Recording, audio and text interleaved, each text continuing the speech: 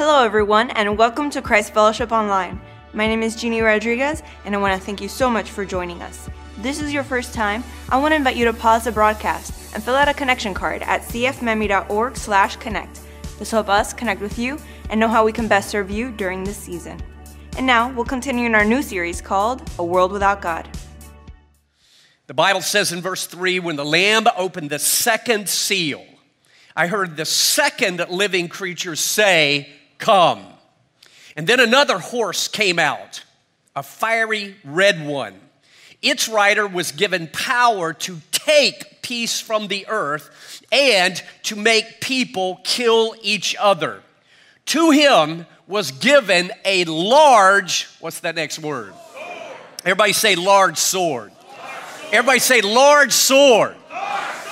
Yeah, you can grab a seat at all of our campuses. And I want to set things up today by sharing this with you. This Saturday morning, I took a drive down US 1 here in Miami. Now, if you know anything about US 1, you know it is the highway that runs north all the way to the state of Maine and then south all the way to Key West, Florida. And our section of US 1 right here in Miami is always streaming with heavy civilian traffic. But folks, check this out. Because back in October of 1962, US 1 out there was not streaming with just civilian traffic. It was streaming with military traffic. In fact, those folks who lived here at that time tell me that from Miami all the way to Key West, US 1 was a literal convoy of military transport trucks and vehicles. Many of them were carrying surface-to-air missiles that were subsequently placed on the beaches along US 1 in the Keys. You say, why? Because at that same time, nuclear weapons all over the world, nuclear weapons concealed in bunkers, nuclear weapons concealed in silos, nuclear weapons concealed in submarines all over the world were being readied for launch. You say, what? Why? Well, it's because in October of 1962, the world came to the very brink of an all-out nuclear exchange. I want you to put your history caps on, because for those of us who were alive at that time, we can never forget the speech that President Kennedy, John Kennedy, gave to the nation, because that speech was daunting, to say the least. Picture it, all TV program was suspended. In fact, the announcers came on TV and said, "We interrupt this program to bring you a special message from the President of the United States." At that, President Kennedy came on TV and announced something to America, to the world, that seemed unthinkable.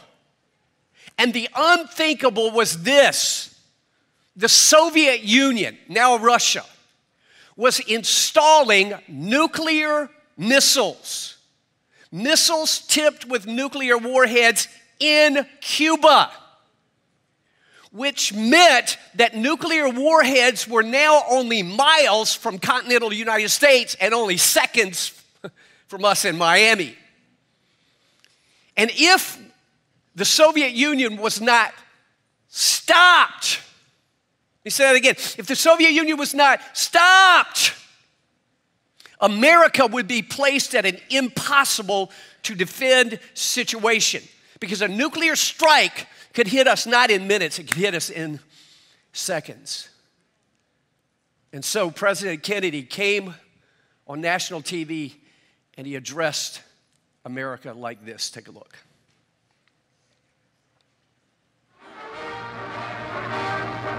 Good evening, my fellow citizens. This government, as promised, has maintained the closest surveillance of the Soviet military buildup on the island of Cuba. Within the past week, unmistakable evidence has established the fact that a series of offensive missile sites is now in preparation on that imprisoned island. The purpose of these bases can be none other than to provide a nuclear strike capability against the Western Hemisphere. It shall be the policy of this nation to regard any nuclear missile launched from Cuba against any nation in the Western Hemisphere as an attack by the Soviet Union on the United States, requiring a full retaliatory response upon the Soviet Union. How many of you were alive to remember that? Yeah, I see your hands. Folks, it was like the United States and the Soviet Union had nuclear guns pointed at each other's heads. And the world was wondering, would one of them try to pull the trigger before the other and thus trigger a nuclear exchange? By the way, I'll never forget those days in October because I was in the first grade at Richmond Drive Elementary School in Rock Hill, South Carolina. And every day during those days, we went through the nuclear drill. The teacher would say, "Duck!" and we would dive under our desks. I don't know what they thought that was going to do. But I'm telling you, nuclear war seemed imminent. And the world was praying to God.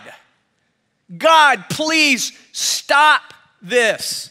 God, please stop this nuclear war or we're going to be annihilated. Well, we're all here. So I don't have to tell you, it was stopped. And thank God. Amen? Everybody say, thank God. Yeah, everybody say, thank God. Yeah, because had the Soviet Union launched one missile, it would have triggered what Kennedy said would be a full retaliatory response by the United States upon the Soviet Union. You say, meaning what? Meaning a chain reaction launch that would lead to what's called MAD, mutual assured destruction. In other words, if one side launches one missile, it assures the annihilation of millions and millions and millions, maybe even billions of people. That's the world we now live in because the nuclear bomb cannot be uninvented. Now, let me turn a corner, bring that all over to the Bible, specifically to the book of Revelation. And here's my proposition. With the advent of the nuclear bomb, the world now has the capacity of mutual assured destruction, mutual assured annihilation. But folks, more than that, the invention of this large sword, if you will, is setting the stage for what Jesus called the Great Tribulation. Put another way, the invention of the nuclear sword is another piece of the puzzle, if you will, that is leading the way to what Jesus called the Great Tribulation, which will be followed by his return back to the earth and the creation of a whole new earth. That's where the world is headed. Now, you might be saying, Rick, what do you mean by the nuclear bomb's a piece of the puzzle leading to the Great Tribulation? What do you mean by that? Is all this supposed to scare us? What is this? Well, we're going to find out as we go back to the book of Revelation. Let me go ahead and tell you it's not supposed to scare you. Because I see some of you going, wow, what is this all about? Not supposed to scare you. So with that in mind, I want to give you three major thoughts as we unpack this text today. How many of you have your listening guides? Wave those in the air at all of our local and global campuses. If you're a guest with us, we like to take notes. This is one you definitely want to take notes on. By the way, I think I'm just going to say this for the rest of the book of Revelation. This is going to come across more like teaching than preaching. So I know it's early, but you need to lean in, put your brain in gear, and get ready to think through some of these amazing things that God has for us to consider. So three thoughts, here they are. Number one, God provides earth with global protection. Let me say that again. God provides the earth with global protection. Now, with that in mind, let's pick it up in verse 1. You'll get the idea. The Bible says, I watched as the Lamb opened the first of the 7 seals. By the way, when Jesus opens that first of the 7 seals, that will launch that 7-year period known as the Great Tribulation. So this is where it begins, chapter 6, verse 1. Then I heard one of the 4, what's the next 2 words? Living creatures. Yeah, living creatures say in a voice like thunder, stop, stop, stop. Is that what he says? No, he says, come. Now, stop there, because you'll remember these living creatures are actually angels. Yeah, specifically, they are what the Bible refers to as seraphim. Anytime you have the I-M ending in Hebrew, it's plural, so you have a seraph. Seraphim is plural. There's 4 of them. One of them's name is Michael. And by the way, they are called living creatures because if you were to see one of these angels, you might think you were looking at a huge robot. You might think you were looking at a machine. More on that in the weeks and months to come. For now, what we need to know is these living creatures, listen, this is so important, they are tasked by God to stop anything or anybody that would annihilate the planet. And they've been doing that for thousands and thousands of years. In fact, we saw last time, 2 Thessalonians say they literally hold back anything or anybody who would annihilate the human race. Tell you what, hold that thought for a moment. Because back to October of 1962, because during those 13 days, humanity came right up to the edge of nuclear annihilation. But it was stopped, wasn't it? It was stopped. And listen, immediately after it was stopped, the world started thanking President Kennedy. They started thanking Khrushchev, as well they should. Those men had a part in it. But folks, have no illusions. Behind the scenes, in a dimension that we cannot perceive, were these 4 living creatures. And they were the ones who really stopped humanity's annihilation. That's their task. And they've been doing that. That's why we're still here. Just recently, our president talked North Korea, off the edge of nuclear madness. And a lot of the world came out and thanked our president, as well they should.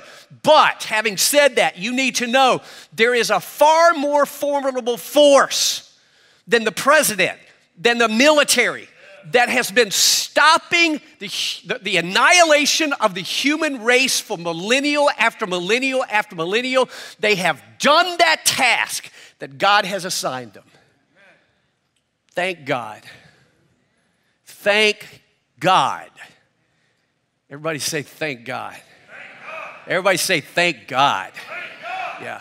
And the world should thank God. The world should thank God for his protection. But listen. Rarely does the world ever thank God for anything, for his care, for his presence, for his protection. Rarely do they ever thank him. In fact, what we've been saying in this series so far, kind of the big point, is that more and more, we live in a world that wants to get rid of God. They want God out of the schools. They want God out of the government. They want God out of our minds. They want God inexorably off the planet. They think this world would be better off without God. John Lennon said, imagine what? He was basically saying in that song, imagine a world without God, which he said would be better. No God above us, only sky. Well, listen, the world's going to get their wish in a 7-year period that's coming. Jesus called that 7-year period the Great Tribulation. And here's what's going to happen when that 7-year period starts. Write this down as big number 2. God will abandon his global protection. God will abandon his global protection. Again, listen to verse 1. I watched as the Lamb opened the first of the 7 seals. That starts the tribulation. Watch what happens. Then I heard one of the 4 living creatures, that would be Michael probably, say in a voice like thunder, "Stop!" No. Is that what he says? No, to the contrary, he says, "Come." In other words, God is saying in effect, okay, world, you want a world without me? You got it. I will detask the living creatures, and they will no longer stop global disaster, which they've been doing for millennial after millennial. To the contrary, they will command it to come. That word "come" is in the imperatival mode. They will command disaster to come. And come, disasters will. In fact, watch what happens when they say "come." In verse 1, watch what happens in verse 2. Then I looked, and there before me was a white horse. Its rider held a bow. He has a bow with no arrows because he's going to conquer through peace. And he was given a crown, and he rode out as a conqueror bent on conquest. Who's that? That's the man the Bible calls the Antichrist. He is called the Antichrist, listen, this is so important, because he will oppose Christ by pretending to be Christ. Let me say that again. He will oppose Christ by pretending to be Christ. But he will be a false Christ. He will be a fake Christ. And yet he will seduce the whole world into believing that he is the Christ, that he is the Mashiach, the Messiah. And he will seduce Israel. He will seduce the world into believing that he is the Prince of Peace, that he is the Messiah, that he's the Savior of the world, that he is the protector of global peace. And he will promise the world what the world really, really wants, and that is global peace. And he will bring it. The Great Tribulation will not begin with war. It will begin with global peace. Peace. But it will be a fake peace from a fake Christ, and it will not last. And here's why. Write this down as A. The world now possesses the large sword. Man now possesses the large sword. Example in point, listen to verse 3. When the Lamb opened the second seal, I heard the second living creature say, "Stop!" No. What's he say? Come. With that, look at verse 4. Then another horse came out, a fiery red one. Its rider was given power to take peace from the earth and to make people kill each other. To him was given a what? A large sword. Everybody heads up, because this is graphic language. This is symbolic language. By the way, the word large sword is a translation of 2 Greek words. The first one is mega. We know what mega means. Mega means mega. Means large. The word sword there, makara, literally means an assassin's sword. Makara means a sword that you conceal, that would be concealed, but that could quickly be drawn out to assassinate somebody in the back.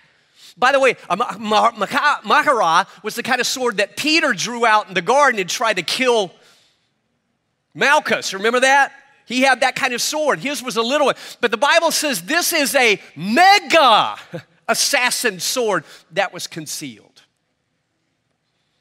It's graphic language. And folks, what an image of the nuclear sword. The nuclear sword is a mega weapon. Huge. in size, carrying megaton warheads atop them. And yet they're concealed all over the world, aren't they? Nobody knows where they are. They're concealed in bunkers. They're concealed in silos. They're concealed under the water, moving around constantly. They're concealed, and yet they can be drawn in an instant, armed, and assassinate millions and millions of people. What a graphic image. The Makara, the mega sword.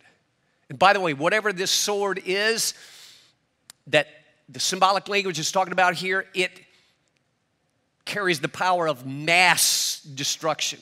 Because look what it is capable of in verse 8. Watch this. I looked, and there before me was a pale horse. Its rider was named Death, and Hades, that is the grave, was following close behind him. They were given power, watch this, over a fourth of the earth to kill by what? Sword. The word there is Ramphia, which means a large sword. Same idea. So whatever this large sword that God is talking about here, this symbolic language, whatever it is, it has the power to kill 1/4 of the world's population. Today, that would be nearly 2 billion, with a B, people. Folks, I don't have to tell you, there's only one mega weapon that could kill that many people, and that's the megaton nuclear warhead, nuclear missile. In 1946, after it was invented, Bernard Brodie called it the ultimate sword. Wow. The ultimate sword. And here's what one writer says about it. George Bundy of MIT writes this, listen. He says, a decision to bring one hydrogen bomb on one's own country would be recognized as a catastrophic blunder. 10 bombs on 10 cities would be a disaster beyond history. And 100 bombs on 100 cities would be unthinkable. But folks, the unthinkable is going to happen. Because write this down as B. The world will go mad. The world will, in other words, the world without God, once God steps back, the world will race towards mutual assured destruction. The great sword will be released. And 1/4 of the world's population is going to die. I was reading an article this week called First Strike You're Out by professors at MIT. Here's what they say. Listen to this. This is so important. If nuclear weapons were like conventional weapons, trimming back the number of them might help. But nuclear weapons are different. Those who imagine that fewer missiles can change the nuclear peril simply do not appreciate the power of one such weapon. And we've got thousands of them. In fact, in a book called Nuclear Seduction, again, scholars from MIT describe what would happen if one hydrogen bomb were detonated over the city of Boston. Here's what they say, quote, within a radius of 4 miles, the city will literally disappear. More than 750,000 will die outright, many of them vaporized. Firestorms will originate in a fireball hotter than the sun and will sweep a radius of 20 miles. Within that radius, 2,300,000 will die outright. Another 500,000 will be disabled and in shock. Anyone who looked at the explosion from a distance of 40 miles or less will likely be blinded. Epidemic disease, and hunger-crazed animals, remember that, will end the suffering of more than 25% of their survivors. That's one hydrogen bomb. And the world now has thousands of them, and we cannot uninvent them. And folks, here's the issue. Nuclear release has come close to happening more than we realize, especially as it relates to Israel. When it comes to Israel and those who want to get rid of Israel, nuclear release came close in 1956, came close in 1973, came close again in 1990 and 91. And just so you know, during the coming Great Tribulation, Israel will be the target of the Antichrist. Israel will have a bullseye on them, and the Antichrist will be coming after them because they're God's people. Whether you like it or not, God says, those are my people, and God says, that's my land. But Antichrist will go after them, and here's a little FYI for all of us. Israel has nukes, and she's probably the one country that is not afraid to use them if she has to. In fact, Israel calls their nuclear option, this is what they've called it.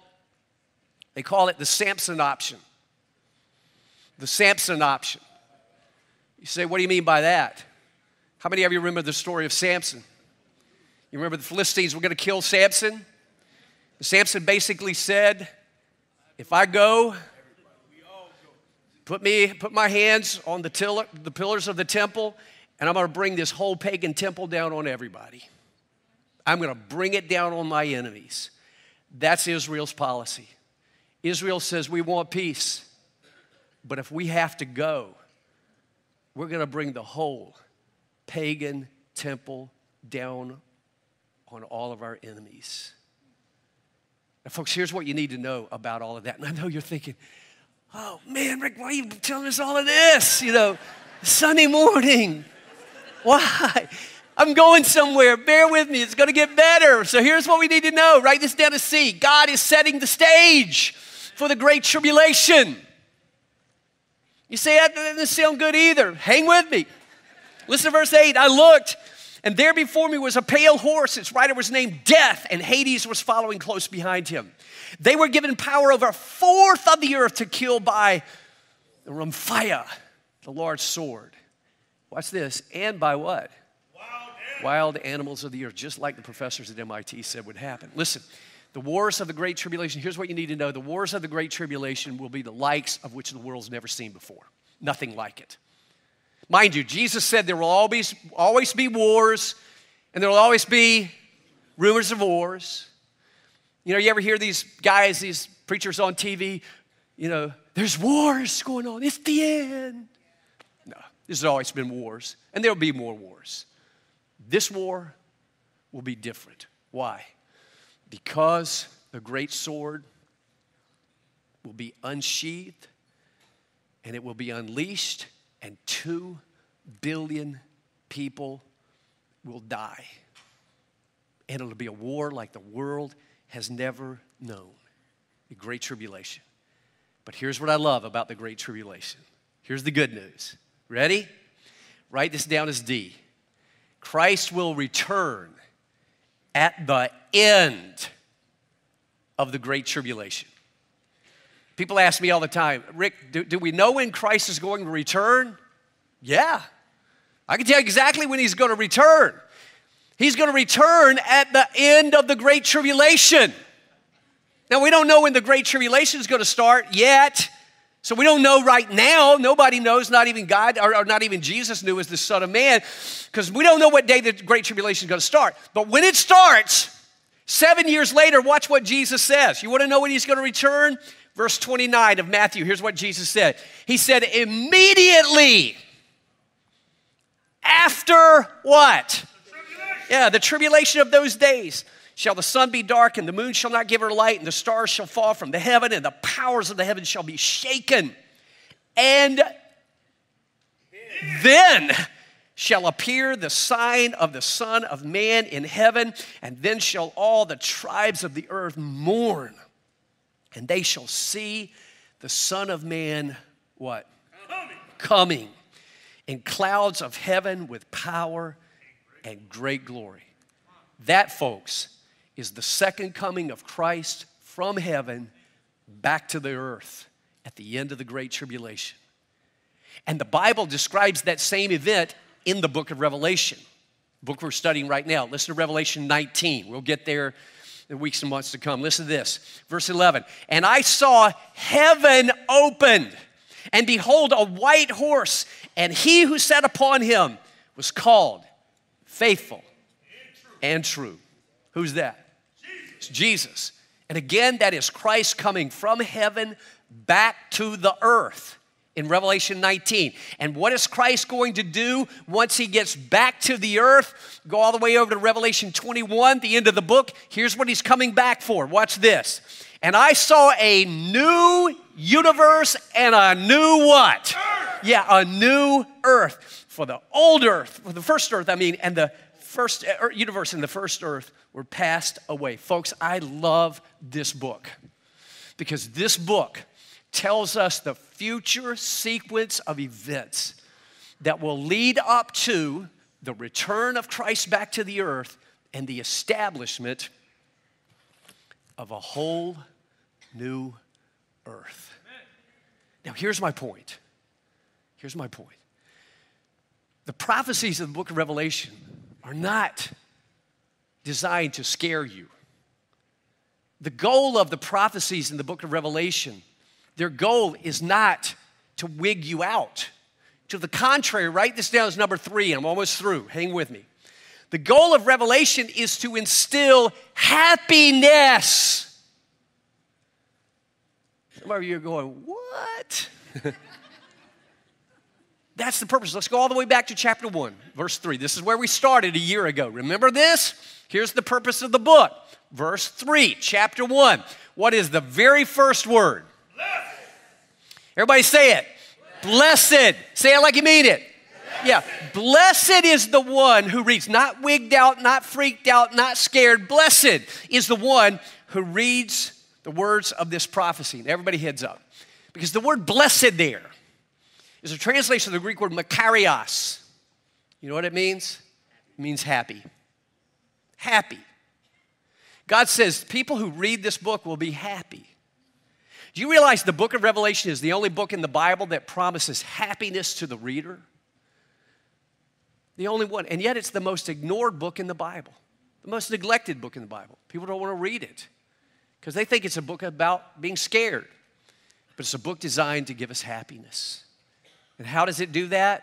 Write this down as 1 and 2. I'm sorry, as A and B. A, Revelation is a book of prophecy.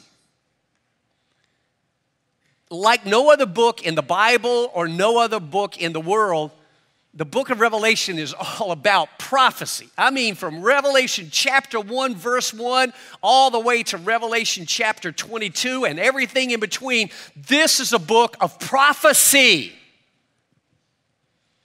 But that raises the question, what is prophecy?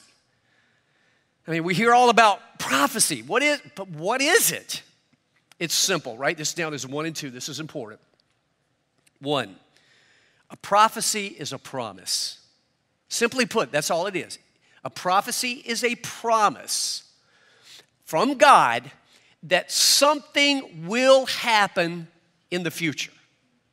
In other words, God stands back in the past and looks forward in the future, and God basically says this. Here's a prophecy. God stands back here and says, I prophesy, I promise that is going to happen in the future. So God stands back here and foretells history before history happens. He says, I promise that's going to happen. And when God makes promises, prophecies, they come to pass 100% of the time. Dead accurate every time.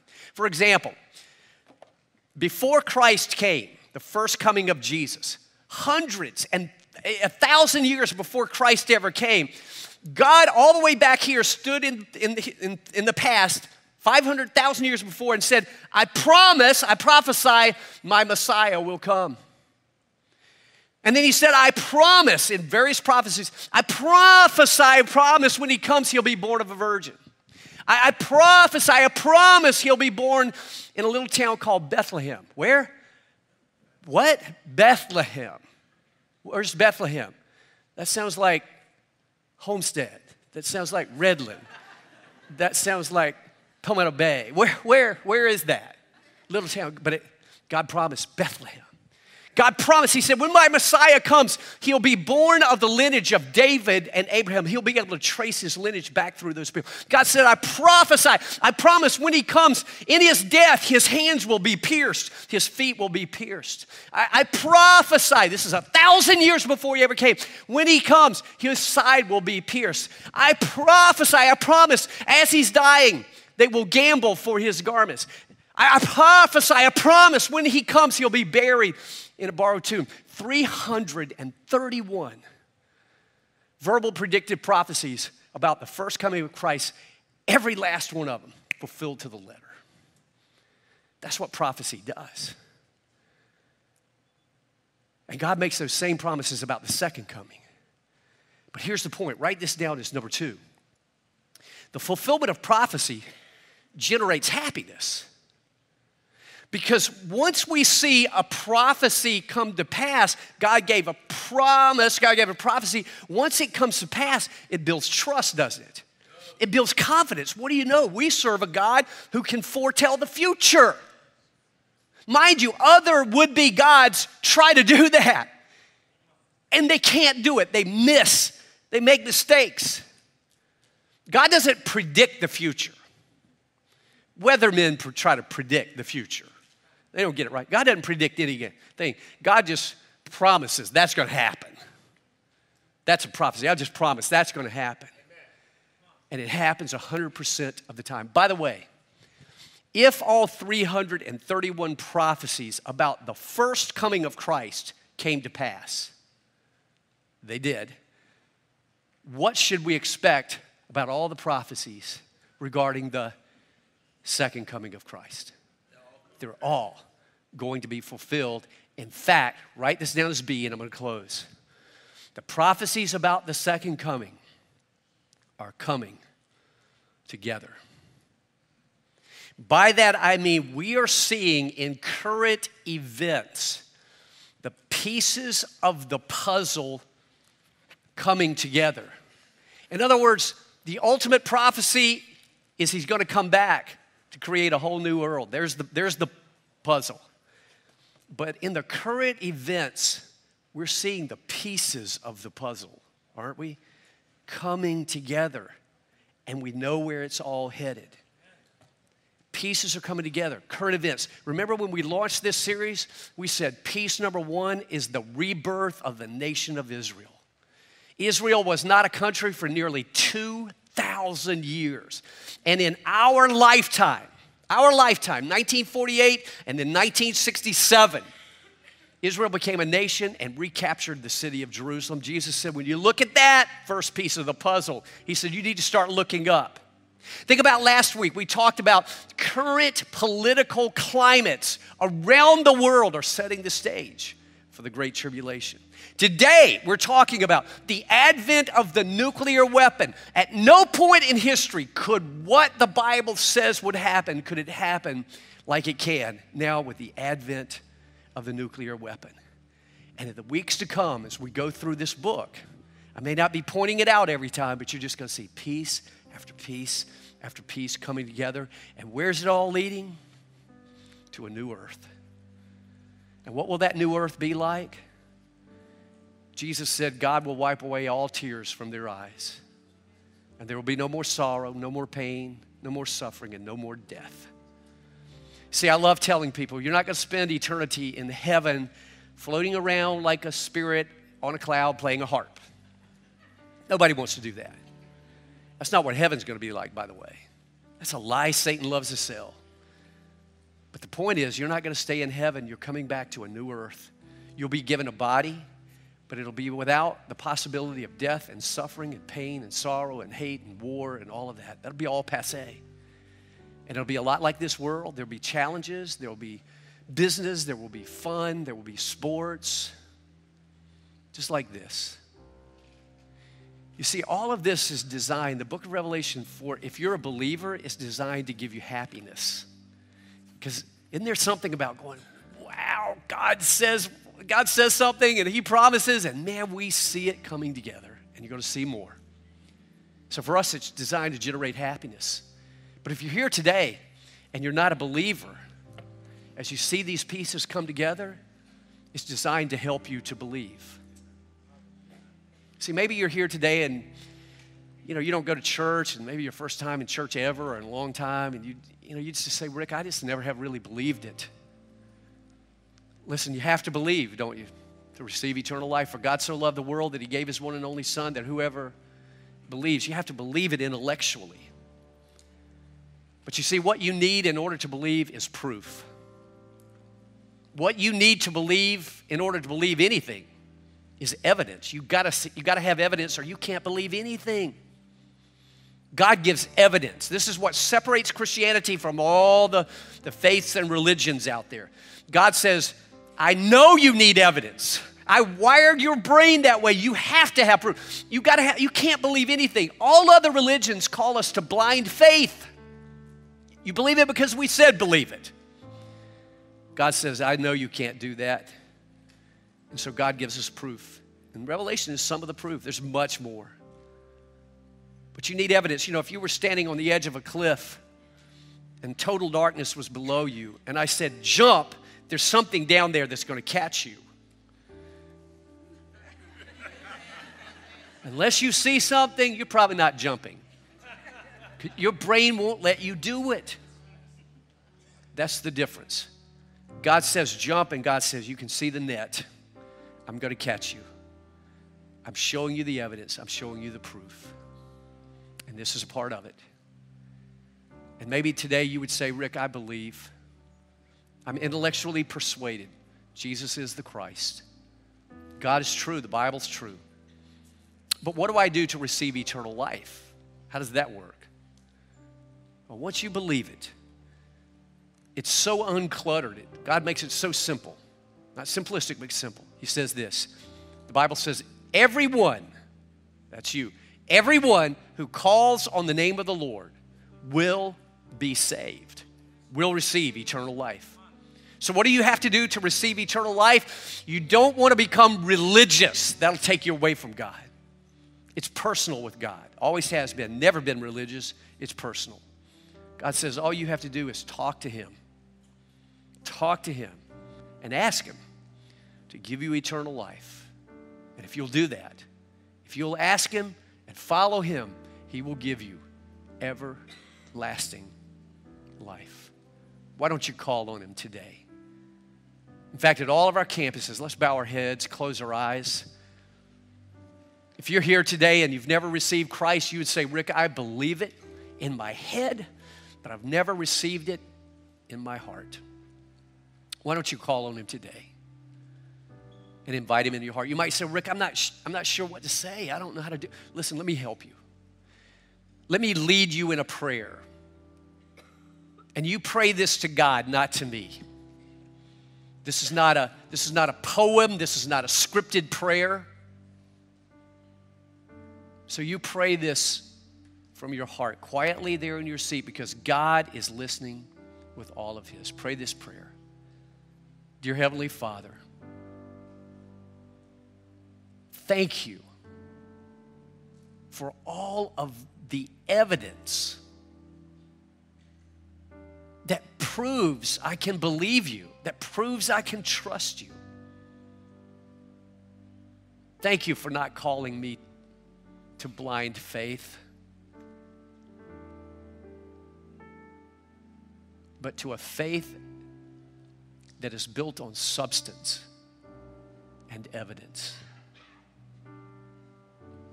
Heavenly Father, I believe it.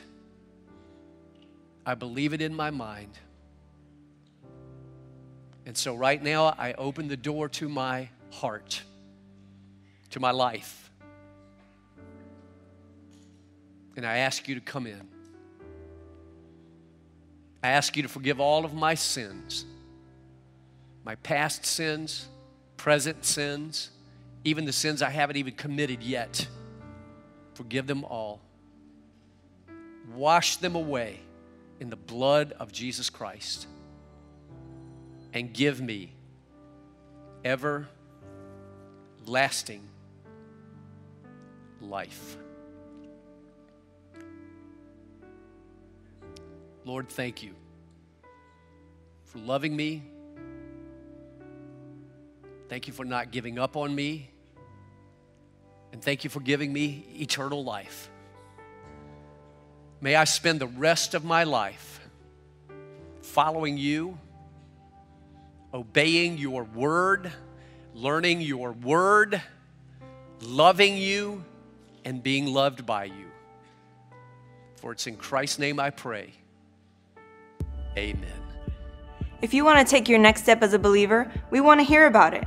Let us know by filling out a connection card at cfmiami.org/connect. We want to thank you so much for joining us, and we'll see you next time.